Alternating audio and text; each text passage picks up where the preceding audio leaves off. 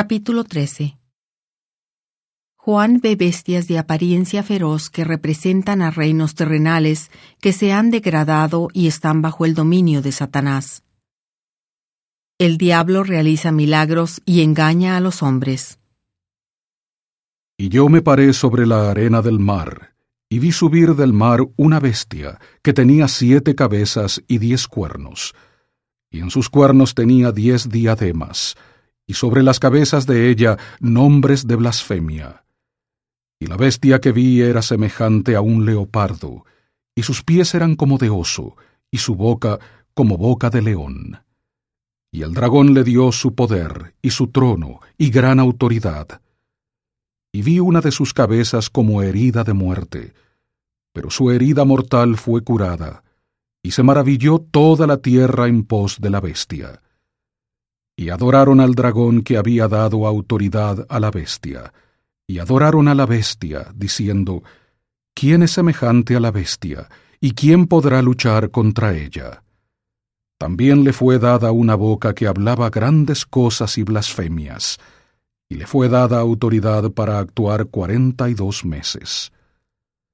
Y abrió su boca en blasfemias contra Dios, para blasfemar de su nombre, y de su tabernáculo, y de los que moran en el cielo. Y le fue dado hacer la guerra contra los santos y vencerlos.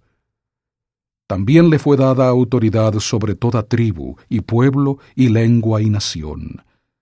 Y la adoraron todos los que moran en la tierra, cuyos nombres no estaban escritos en el libro de la vida del Cordero, que fue inmolado desde el principio del mundo. Si alguno tiene oído, oiga. Si alguno lleva a la cautividad, irá a la cautividad. Si alguno mata a espada morirá. Aquí está la paciencia y la fe de los santos. Después vi otra bestia que subía de la tierra, y tenía 2 cuernos semejantes a los de un cordero, pero hablaba como un dragón. Y ejerce toda la autoridad de la primera bestia en presencia de ella, y hace que la tierra y sus moradores adoren a la primera bestia, cuya herida mortal fue curada. También hace grandes señales, de tal manera que aún hace descender fuego del cielo a la tierra delante de los hombres, y engaña a los moradores de la tierra con las señales que se le ha concedido hacer en presencia de la bestia, mandando a los moradores de la tierra que hagan una imagen de la bestia que tenía la herida de espada, y vivió.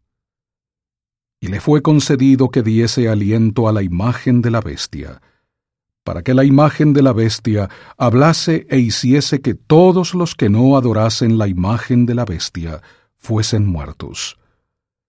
Y hacía que a todos, a pequeños y a grandes, a ricos y a pobres, a libres y a esclavos, se les pusiese una marca en la mano derecha o en la frente, y que ninguno pudiese comprar ni vender, sino el que tuviera la marca, o el nombre de la bestia, o el número de su nombre.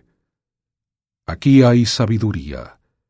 El que tiene entendimiento, cuente el número de la bestia, porque es número de hombre, y su número es 666.